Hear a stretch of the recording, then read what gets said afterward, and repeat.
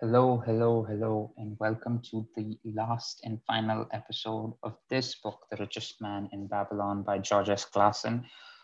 We've picked out the book for the next series, but in this episode, we will do a conclusion of this particular book, which for me personally was an incredible journey, not just because it was my first reading in a kind of public setting and in a way where I hopefully could help some people in finances, in sorting out any sort of money issues that they have in life to think about it more clearly. I know that this book and Classen, George S. Classen, the author of the book, has certainly given me some insights which I can use for my own day-to-day life.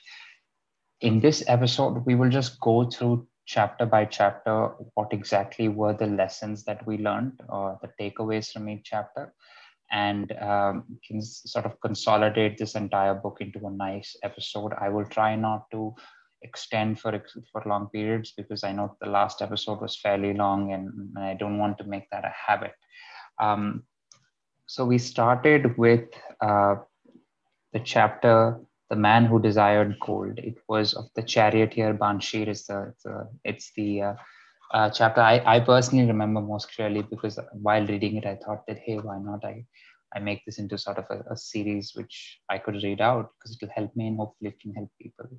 The most important takeaway from the conversation between Banshir and Kobe and their eventual realization that they need to go to Arkad, who was the subject of the book, The Richest Man in Babylon, was that we need to become wealthy. And in order for us to know that, we need to find out from someone who has the experience. And we shouldn't steal from him and resort to thievery of any kind, but we should learn from him, use collaborative advantage. And they gathered a group of friends and went there to learn from this man. Um, and in the next chapter they met the richest man in Babylon, hence the name of the chapter, and the name of the book is the same. And Arkad told them that I was never lucky. Although people may assume that of people who have lived to be very wealthy, especially in one generation, that they must be lucky in some sort of way. And he explains through his own trajectory of becoming a tradesman that he had to trust people with his wealth. And in the first two situations, in the first two times, it didn't pan out the way our card hoped for. But throughout all, he learned one simple trick, which Algamish, the moneylender, had explained to him. And Algamish is, at least moneylenders are important in this story, was that, and it's a very simple lesson that rings throughout this book, which is a part of all you earn is yours to keep. A part of all you earn is yours to keep, whether that's a salary that comes to you at regular intervals, whether that's an income that you get from your business.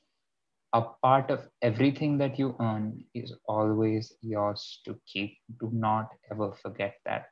How much? Well, this is for you to decide. But in this book, one lesson is very clear. At least 1/10 of whatever you earn, you should save it, you should keep it, and if you deem it worthy, you should invest it.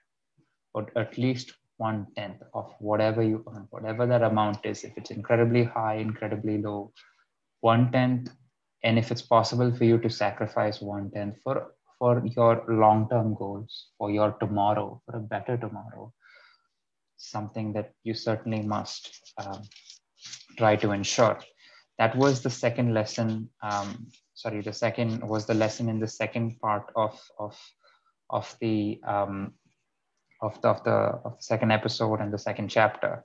Third chapter was the 7 cures for a lean purse, which is a series of cures that Arkad imparted on 100 men who gathered in the Temple of Wisdom in order for them to learn how Arkad, the richest man of Babylon, became the richest man of Babylon. Now, one of the cures is start thy purse to fattening. In order to get a fat purse, you need to start somewhere, right?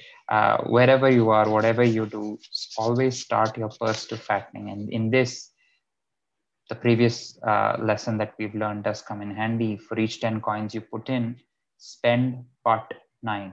spend only 9, 1/10 of yours, keep it for yourself. The second cure is control thy expenditure. How can you do this? One of the ways to do this is to have a budget to record everything that comes in and goes out, and is to record what you spend it on, whether those are luxurious needs, whether those are immediate needs, whether those are preventable, whatever, or at least replaceable in terms of lowering the quality. Arcad calls it necessary expenses and desires, right? And it's also in desires, there are those desires that you need to have, those desires that you can do without. The third cure is make thy gold multiply. Another important principle of this entire book is gold should work for you. The children of gold should work for you. The children of children's gold should work for you. Everyone should work for you. The way you can do this is in the form of investments, wherever you deem it fit. If you want to go for equity, go for it. Debt, go for it. Commodities, gold, go for it. Crypto, go for it. Whatever you deem fit. I am not here to tell you what's right, what's wrong. I'm just here to tell you it is better to have your money in investments rather than keep it in any other form, whether that is in cash in the bank or cash under your mattress, wherever. Make thy gold multiply, make your money multiply, make your money work for you. Lesson in the book reads to put each coin to laboring that it may reproduce its kind, even as the flocks of the field, and help bring to thee income, a stream of wealth that shall flow constantly into thy purse. The fourth cure is guard thy treasures from loss. Always protect your principal, protect what you put in, make sure it's safe. And if it is safe, only if it's safe will it multiply, because you need something that is safe in order to multiply. The fifth cure is make of thy dwelling a profitable investment. Now, this is again a contentious topic, but I think it rings true where one must eventually live rent-free in an owned space and make that as a profitable investment. Whether you see that as the same, great. If not, another opinion can definitely be welcome, because after all, it's not me who's making the financial decisions for you, it's you. The sixth cure is ensure a future income. Therefore, make sure that whatever you're doing, whatever you're keeping aside, can be used at a time where if things go wrong, you can have a source of income to rely upon, whether that's in the form of a pension, a retirement fund, some income giving investments like dividends paying stocks or bonds with high yields, anything of that sort. If there's anything that can accrue to you over periods of time, even if you don't work, that's great. Even if it's something that you leave aside, for instance, a good thumb rule is 6 to 12 months of salary should always be locked in the bank, so that when you take a hiatus or a holiday or something like that, you can rely on that and use it to survive. The seventh cure, the final cure of this part, is increase the ability to earn. Another important point which I came across, especially this weekend, is a lot of us keep hampering and scampering for how do I save this or that? How do I get a discount code? How do I get like an affiliate link or something like that? But if you have the ability to increase your marginal returns, whether that's 1x, 2x, 3x, that extra pinch of that discount code will not really hurt you that much. So increasing the ability to earn, whether that's increasing your income streams, whether that's increasing your investment opportunities, whatever it is an incredibly important lesson, which I myself am trying to apply. And I hope that anyone listening to this also comes across this as well. So I'll just go through the 7 cures one by one without wasting any time with the explanation. For each 10 coins I put in, spend but 9. Do not spend more than 9/10. Make money work for you. Safety of principal, liquidity, interest. Own thy home and control thy savings. Protect your family's future income while you can. Skills, wisdom, respect. Cultivate them and multiply your wealth. The next chapter is Meet the Goddess of Good Luck. Now, this question is this chapter revolves around the question, is there a way to attract good luck? And this revolves around, again, the story of Arcad, who in this case was speaking to a large group of men who we're talking about the importance of luck in situations of gaining wealth over the long run. And the large part of the chapter revolves around the notion that luck is attracted, or the goddess of luck is attracted to people who find action, and the people who apply action in the long run. And Olcott says this in the chapter. He says, I learned that to attract good luck to oneself, it is necessary to take advantage of opportunities. Always put yourself in opportunities where you can earn something, you can gain something, whether that's experience, income, opportunities, whatever, right? Always put yourself in those situations, and good luck inevitably will find you. There's a saying which I'm going to horribly missay and don't know who to attribute it to, but it goes something like this: the harder I work, the luckier I get. And that is essentially a synopsis of this entire chapter, and I don't think I can say it any better than that. The next chapter is the 5 laws of gold. In this, our card sort of teaches Arkad teaches this to his son Namasir, who has to prove that he is a tradesman and can take over Arkad's land and property. And in order for him to do that, he sent him away in order to gain wealth. And he came back and he learned 5 laws of gold, which are as follows. Gold cometh gladly and increasing quantity to any man who will put not less than 1/10 of his earnings to create an estate for his future and that of his family. This combines 2 of the 7 cures that we've seen, which is to not spend more than 9/10 of your income, save 1/10, and the other is ensure a future income. The second law of gold is gold laboreth or labors diligently and contently for the wise owner who finds for it profitable employment, multiplying even as the flocks of the field. Gold always works for someone who works for gold. Therefore, if you want your investment to work for you, you need to work hard and always supplant your investment more and more and more in order to be able to compound it over a long period of time. The third law of gold reads, gold clings to the protection of the cautious owner who invests it under the advice of men wise in its handling. If you do not have the know-how to invest your gold, always seek someone who knows the know-how, but also do not be blind to anything that they tell you. Have some sort of competence, whether it's just surface level competence to know what increases my investment, what decreases my investment, when should I put where and how. The exact nature of the investments in, for instance, the exact nature of the kind of stocks, the exact nature of the kind of debt instruments, the exact nature of the funds can be left to someone else. But identify the right funds at the start. Make sure you're not paying a lot for it. Make sure you allocate a certain amount every month, every quarter, etc. Make sure you do not hesitate in its while withdrawing it or deviating from it for at least 2 to 5 years.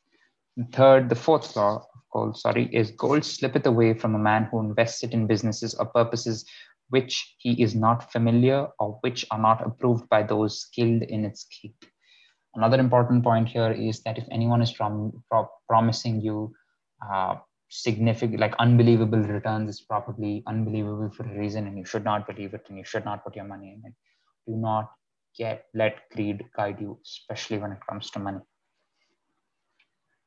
And this rings true in the fifth point as well. In fact, more so in the fifth than the fourth. Gold flees the man who would force it to impossible earnings, or who followeth the alluring advice of tricksters and schemers, or who trusts to his own inexperience and romantic desires in investment. These are the 5 rules, laws that Namasir learned and came back with. And in this, he replaced not just a bag of gold. He replaced not just one bag of gold that he was given with one.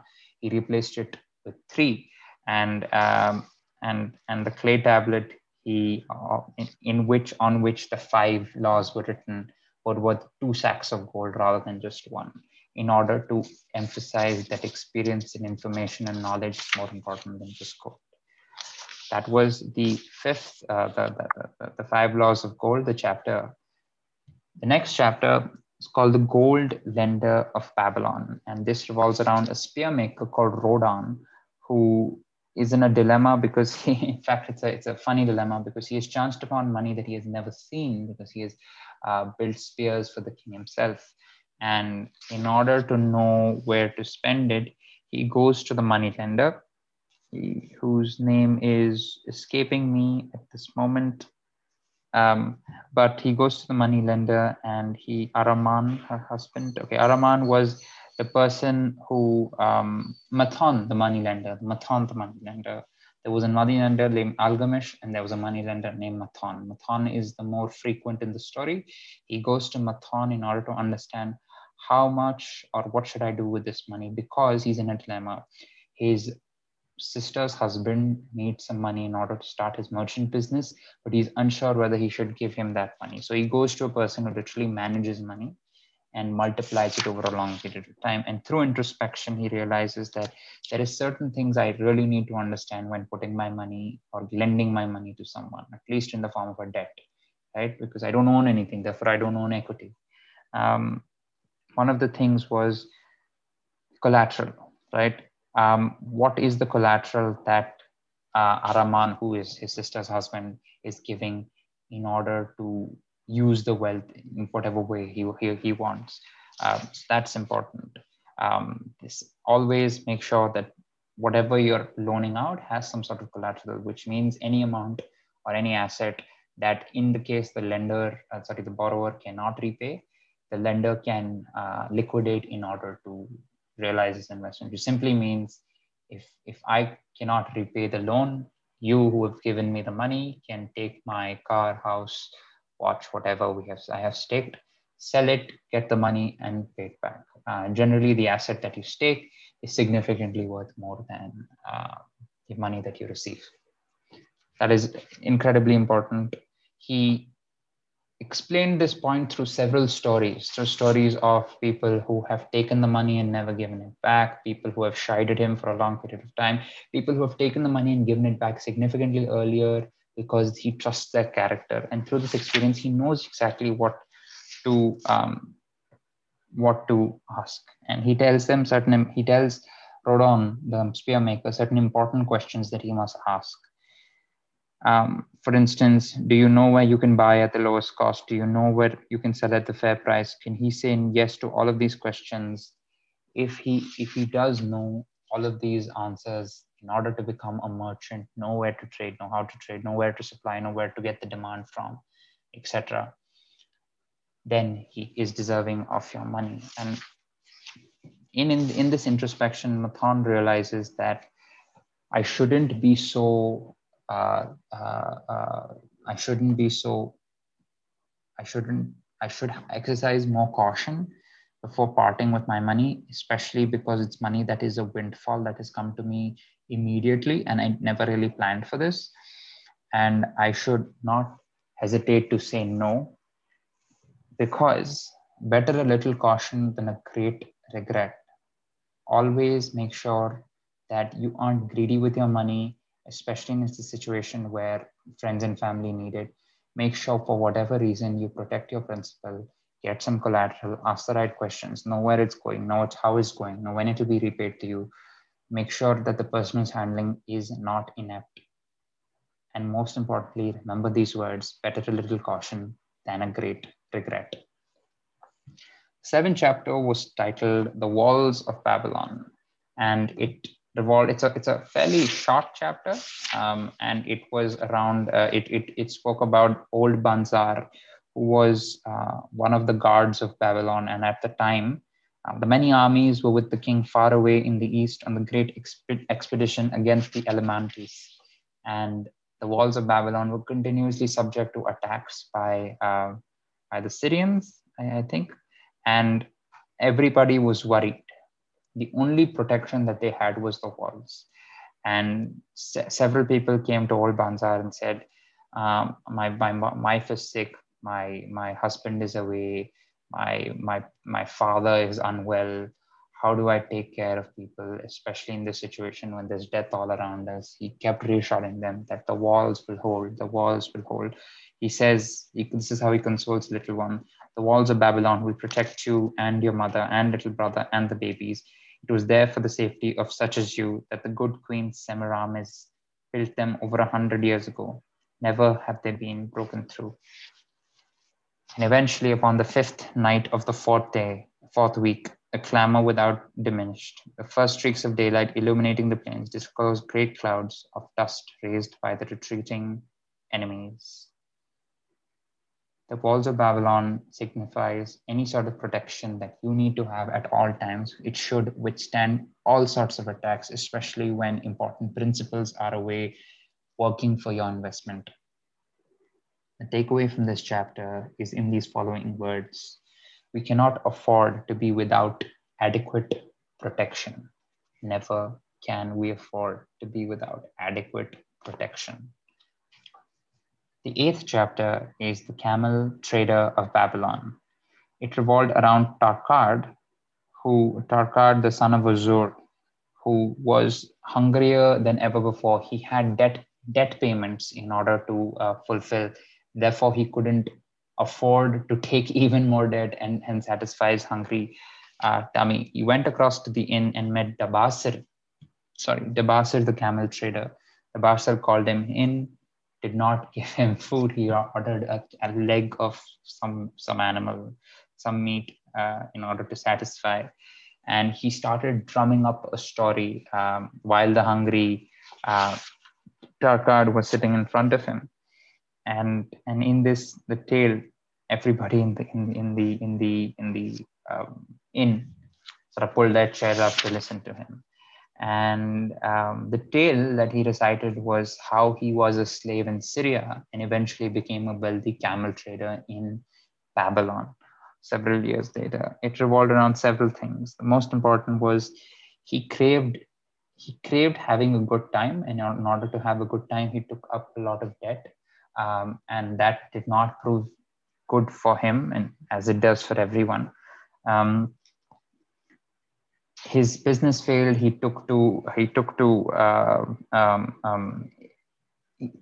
business failed in Babylon. His wife left him. He did not know what to do. He took to thievery. First, he was successful. Second, he was caught.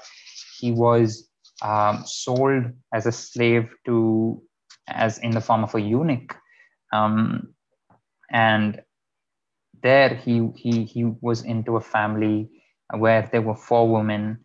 One of them was a lady named Sirah, the first wife of the merchant who eventually bought him, and she was fairly not as inhumane as the rest, so to speak, and she needed a camel herder or some camel trainer or someone who could sort of feed the camels in various trips that Sirah and the rest of the wives would take. Dabasir, who had some experience in handling camels, took up this opportunity, and she told him very clearly that she asked him one question that really changed his mind. She said, "Are you a free man or are you a slave?" He said, "I am a free man, but right now I am in a predicament which I can't get out of." She said that, "Stay a slave in Syria if you think you are one, you weakling." He said, "I am not a weakling, then prove it." She said, "Does not thy great king fight his enemies in every way he can with every force he has? Thy debts are thy enemies. They ran thee out of Babylon, you left them alone, and they grew too strong for thee. Had thou fought them a man, thou couldst have conquered them and been one honored among the townspeople." And this rang true in him for several days. One fine day, Sirah said that she had to go because she had to travel to her mother's village because she was very sick. For that, she needed Dabasir, and in the middle of the night, she told Dabasir to make his escape, and Dabasir did, with the sole objective to go back to Babylon, pay back his debts one by one, get back all his money that he owed to people, build his practice, get back his wife, and live once more again. And in this, he found out that if there is determination in any way, you will prevail. Where the determination is, the way can be found, is the last lines of this particular chapter. These are the lines the Basir, who had some amount of money owed to him by Tarkar, told very clearly that it is not it is not simply something that we can let go of. This is something that eats away at the very part of us that is human, because debt is in the form of an ownership. You don't own what you do. The person who has lent you the money does. Whether that person is a bank, or that person is a friend, or that person is a family, always look to repay whatever you have owed. The ninth chapter is titled The Clay Tablets from Babylon, and this is in the form of a three-parter. The first and third part is a letter written in 1934 and 1936.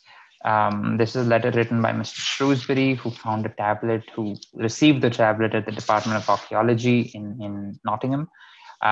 In the tablet, several lessons were written on how one can employ simple tricks, simple tips to save their money. There were 5 tablets, and I'll just read out the quick important points of the tablet, which was from the man who we met in the previous chapter, Dabasir, who this is the journey that he followed. He documented this on the tablet of how he transformed his life from a slave to a rich camel trader in Babylon, a rich merchant, and paid back all his debts. And this is a similar predicament that has unfortunately befallen Mr. Shrewsbury, and he looks to this for a plan in order to secure it. So the first one was that he needed to follow an exact plan to gain back his self-respect and pay off his debt. Um, and the second part of the plan was to support his family, provide cloth and food. That was detailed in tablet number 1. Tablet number 2, he wrote down exactly how much he owed to whom. He wrote, for instance, Sinjar, the couch maker, 1 silver, Haran said, the jewel maker, 6 silver, 2 copper, etc. In tablet number 3, he wrote down the total amount of money that he owed people, and he met them one by one and said that, look, I owe this much to everybody. I can't pay them all at once because I'm earning far less, but this is how much I earn. I will make sure that from my expenditure, a certain amount will be used to pay back you, whoever needs it immediately, who I've owed for the longest period of time. And this is something that you have to deal with, right? In the form of a race, in the form of a weight, in the form of a goal. You have to finish the race, you have to lift the weight, you have to finish the goal. Therefore, a debt is something that you have to pay back. Tablet number 4 reads, the plan allowed him to keep whatever the plan was. One thing he was determined, which again is an important part of the entire chapter and the entire book, is 1/10 I have kept aside to keep as my own. 7/10 have I divided with my good wife to pay for our living. 2/10 that I divided among my creditors as evenly as could be done in coppers.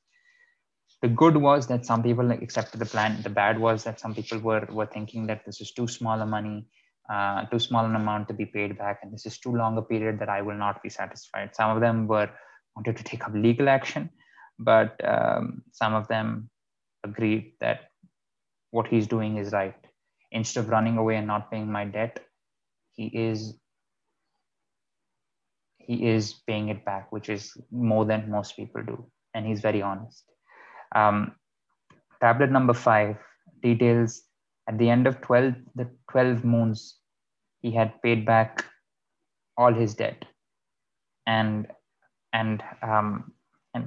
he wrote, "Thou wert once a piece of soft clay to be pressed and molded by any hand that touched thee, but now thou art a piece of bronze capable of holding an edge." The lesson he learned was this: I do commend it all who wish to get ahead, for truly it will enable an ex-slave to pay his debts, and have gold in his purse, will it not aid any man to find independence? In the reply, 2 years later, Mr. Shrewsbury said that he had followed the exact plan that the Basir had written down several centuries earlier, and he had to pay back a lot of debt. Him and his wife. He made the plan. He divided his income into 2/10, paid back the rent. The debt. 7/10 to pay for all the living, and they sort of reduce their expenditure by decreasing the quality of what they consumed, whether it's the food that they ate, the entertainment in which they entertainment that they seeked, etc. And 1/10 of whatever they have was, so to speak, gold to jingle. And this actually worked. He says very clearly, there is a most gratifying sense of security to know our investment is growing steadily. Difficult to believe, yet absolutely true. All our debts being gradually paid, and at the same time, our investment increasing. We are determined never again to permit our living expenses to exceed 70% of our income. He said very clearly, Tabasir knew he had been through it all. He wanted others to benefit from his own bitter experiences. That is why he spent tedious hours carving his message upon the clay. And not to draw the similar lines of excursion, but I hope that this has also given you some sort of lesson in order to how to build a budget, a financial plan, to know that this is possible. Maybe not immediately, but certainly a year from now, as it was true for Mr. Shrewsbury, can be true for you as well. The 10th chapter is titled The Luckiest Man in Babylon, and I believe it is the final chapter. I'm just checking. Yes, it is. It is the final chapter of the book. And it revolves around two people, Sharunada, the merchant prince of Babylon, and the grandson of Hadan Nala, who was his partner. The grandson's name was Hadan Gula, sorry. And in this particular chapter revolved around these two, Sharunada and Arad Kula, traveling to Babylon by camel. And the youth who was very exuberant and wanted everything his way, and he didn't want to sort of spend any time working for it. In fact, he said, work is for slaves, it's not for me. I am living off of my inheritance, and I continue to do so, but I want to know how you have become so wealthy. Give me, essentially, he asked for a cheat code. How do I do that? And Sharunada was not very impressed by this. In fact, he took it upon himself to use the example of his Arad Gula's grandfather and his business partner Arad Gula in order to explain to him why work is something that one must do. And in order to explain to him, he narrated a story which he went through several years before, and how he transformed from a slave in Syria, and became a wealthy man in Babylon, slave in Damascus, and wealthy man in Babylon. When he was, like many slaves at that point, there was a time when they were auctioned away. And before they were auctioned, he had a good friend and a bad friend. The good friend's name was Megiddo, the farmer. He told him very clearly, you have to work hard. No matter what you do, whatever master you get, work he could offer in plenty, and work should be done in plenty. Therefore, one must work as hard as possible wherever he can. Another person, the bad voice, was named Zabado the pirate, who said very clearly, I'm not one to work for a master. I will do what I want, and I will not succumb to orders. What they realized was that as they were walking into the merchant in the slave market in order to be bought by merchants, there were two possibilities. One is they could be bought by private merchants, which is merchants who would use it for their own trades. Other was they would be bought by public merchant, which is essentially the king. And the current project that the king was on was to make the walls around Babylon. And that was incredibly tragic. He saw people falling and dying, and most of the slave labor, most of the architecture that was built in that civilization was built on the back of slave labor. And many of them were contracted, like Harat Kula was, like Sharunada was, sorry. He realized that first they would be going to the market, and therefore he wanted to impress the buyer. He was eventually sold. Sharunada was eventually sold to a baker, and Megiddo was also sold to another private merchant. Zabardo, who refused to be sold to a private merchant, was eventually trudged on into the king's slave group, whatever, and told to build the walls. And eventually, because he stabbed a guard, he was sentenced to death, something which Sharunada saw and took him aback. And while he was working for the baker, he realized that he needs to earn his freedom. But he was a slave; it would take some time. So he devised a plan, which basically meant that he would bake honey cakes, and go into the market and sell it over and above his bakery work, baking work. So he would work in the morning, and at the end of his work, he would bake the honey cakes, go into the market in the afternoon, and sell it. And in his agreement with Nana Nayad, who was his master, he said that 1/4 of whatever I sell, I keep; the rest I give it to you, in order to pay for the merchandise and keep for yourself. And he was working his way up, and he kept meeting a man who was also walking with a black slave who wanted to know exactly what who wanted to know what exactly this particular process was, about how one can escape slavedom by working hard on his or her own. And in order to do that, what happened was, he spoke to him, Sharuna, and this particular person was in fact Hadan Gula, the person who eventually became his business partner. And he told them very clearly that, the spirit that you have is really great, but it might eventually die out at some point.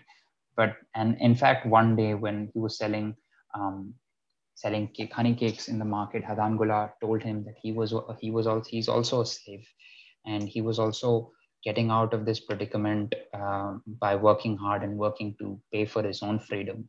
But off late, he decided that he feels vulnerable being free, and in order to be contracted by a not so bad master was fine, and freedom was not worth it.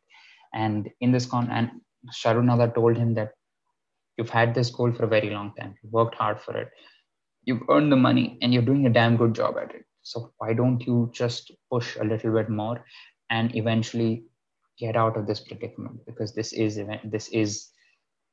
not what you want, and you can definitely be a merchant. And in this talk gave him so much of a hype that he eventually became a free man.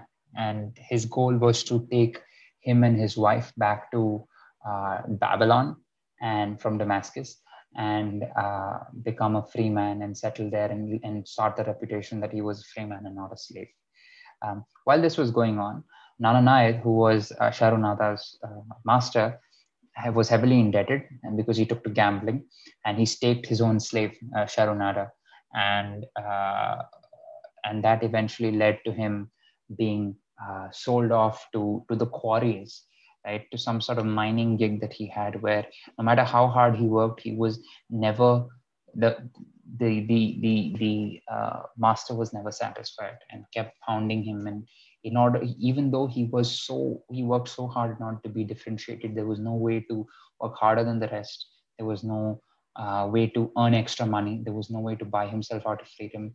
And the money that he did earn from his days of selling honey cake, he sort of he dug a hole in the ground literally and threw his sack in. And that was quite it was a time when Sharunada thought that there's no way I can get out of this. I'm contracted here forever, and I might even end up in the same way as the Bardo did. But one fine day, someone called him and said that he has been bought by another slave master. And when he went to see who that master was, he found out it was Hadan Gula.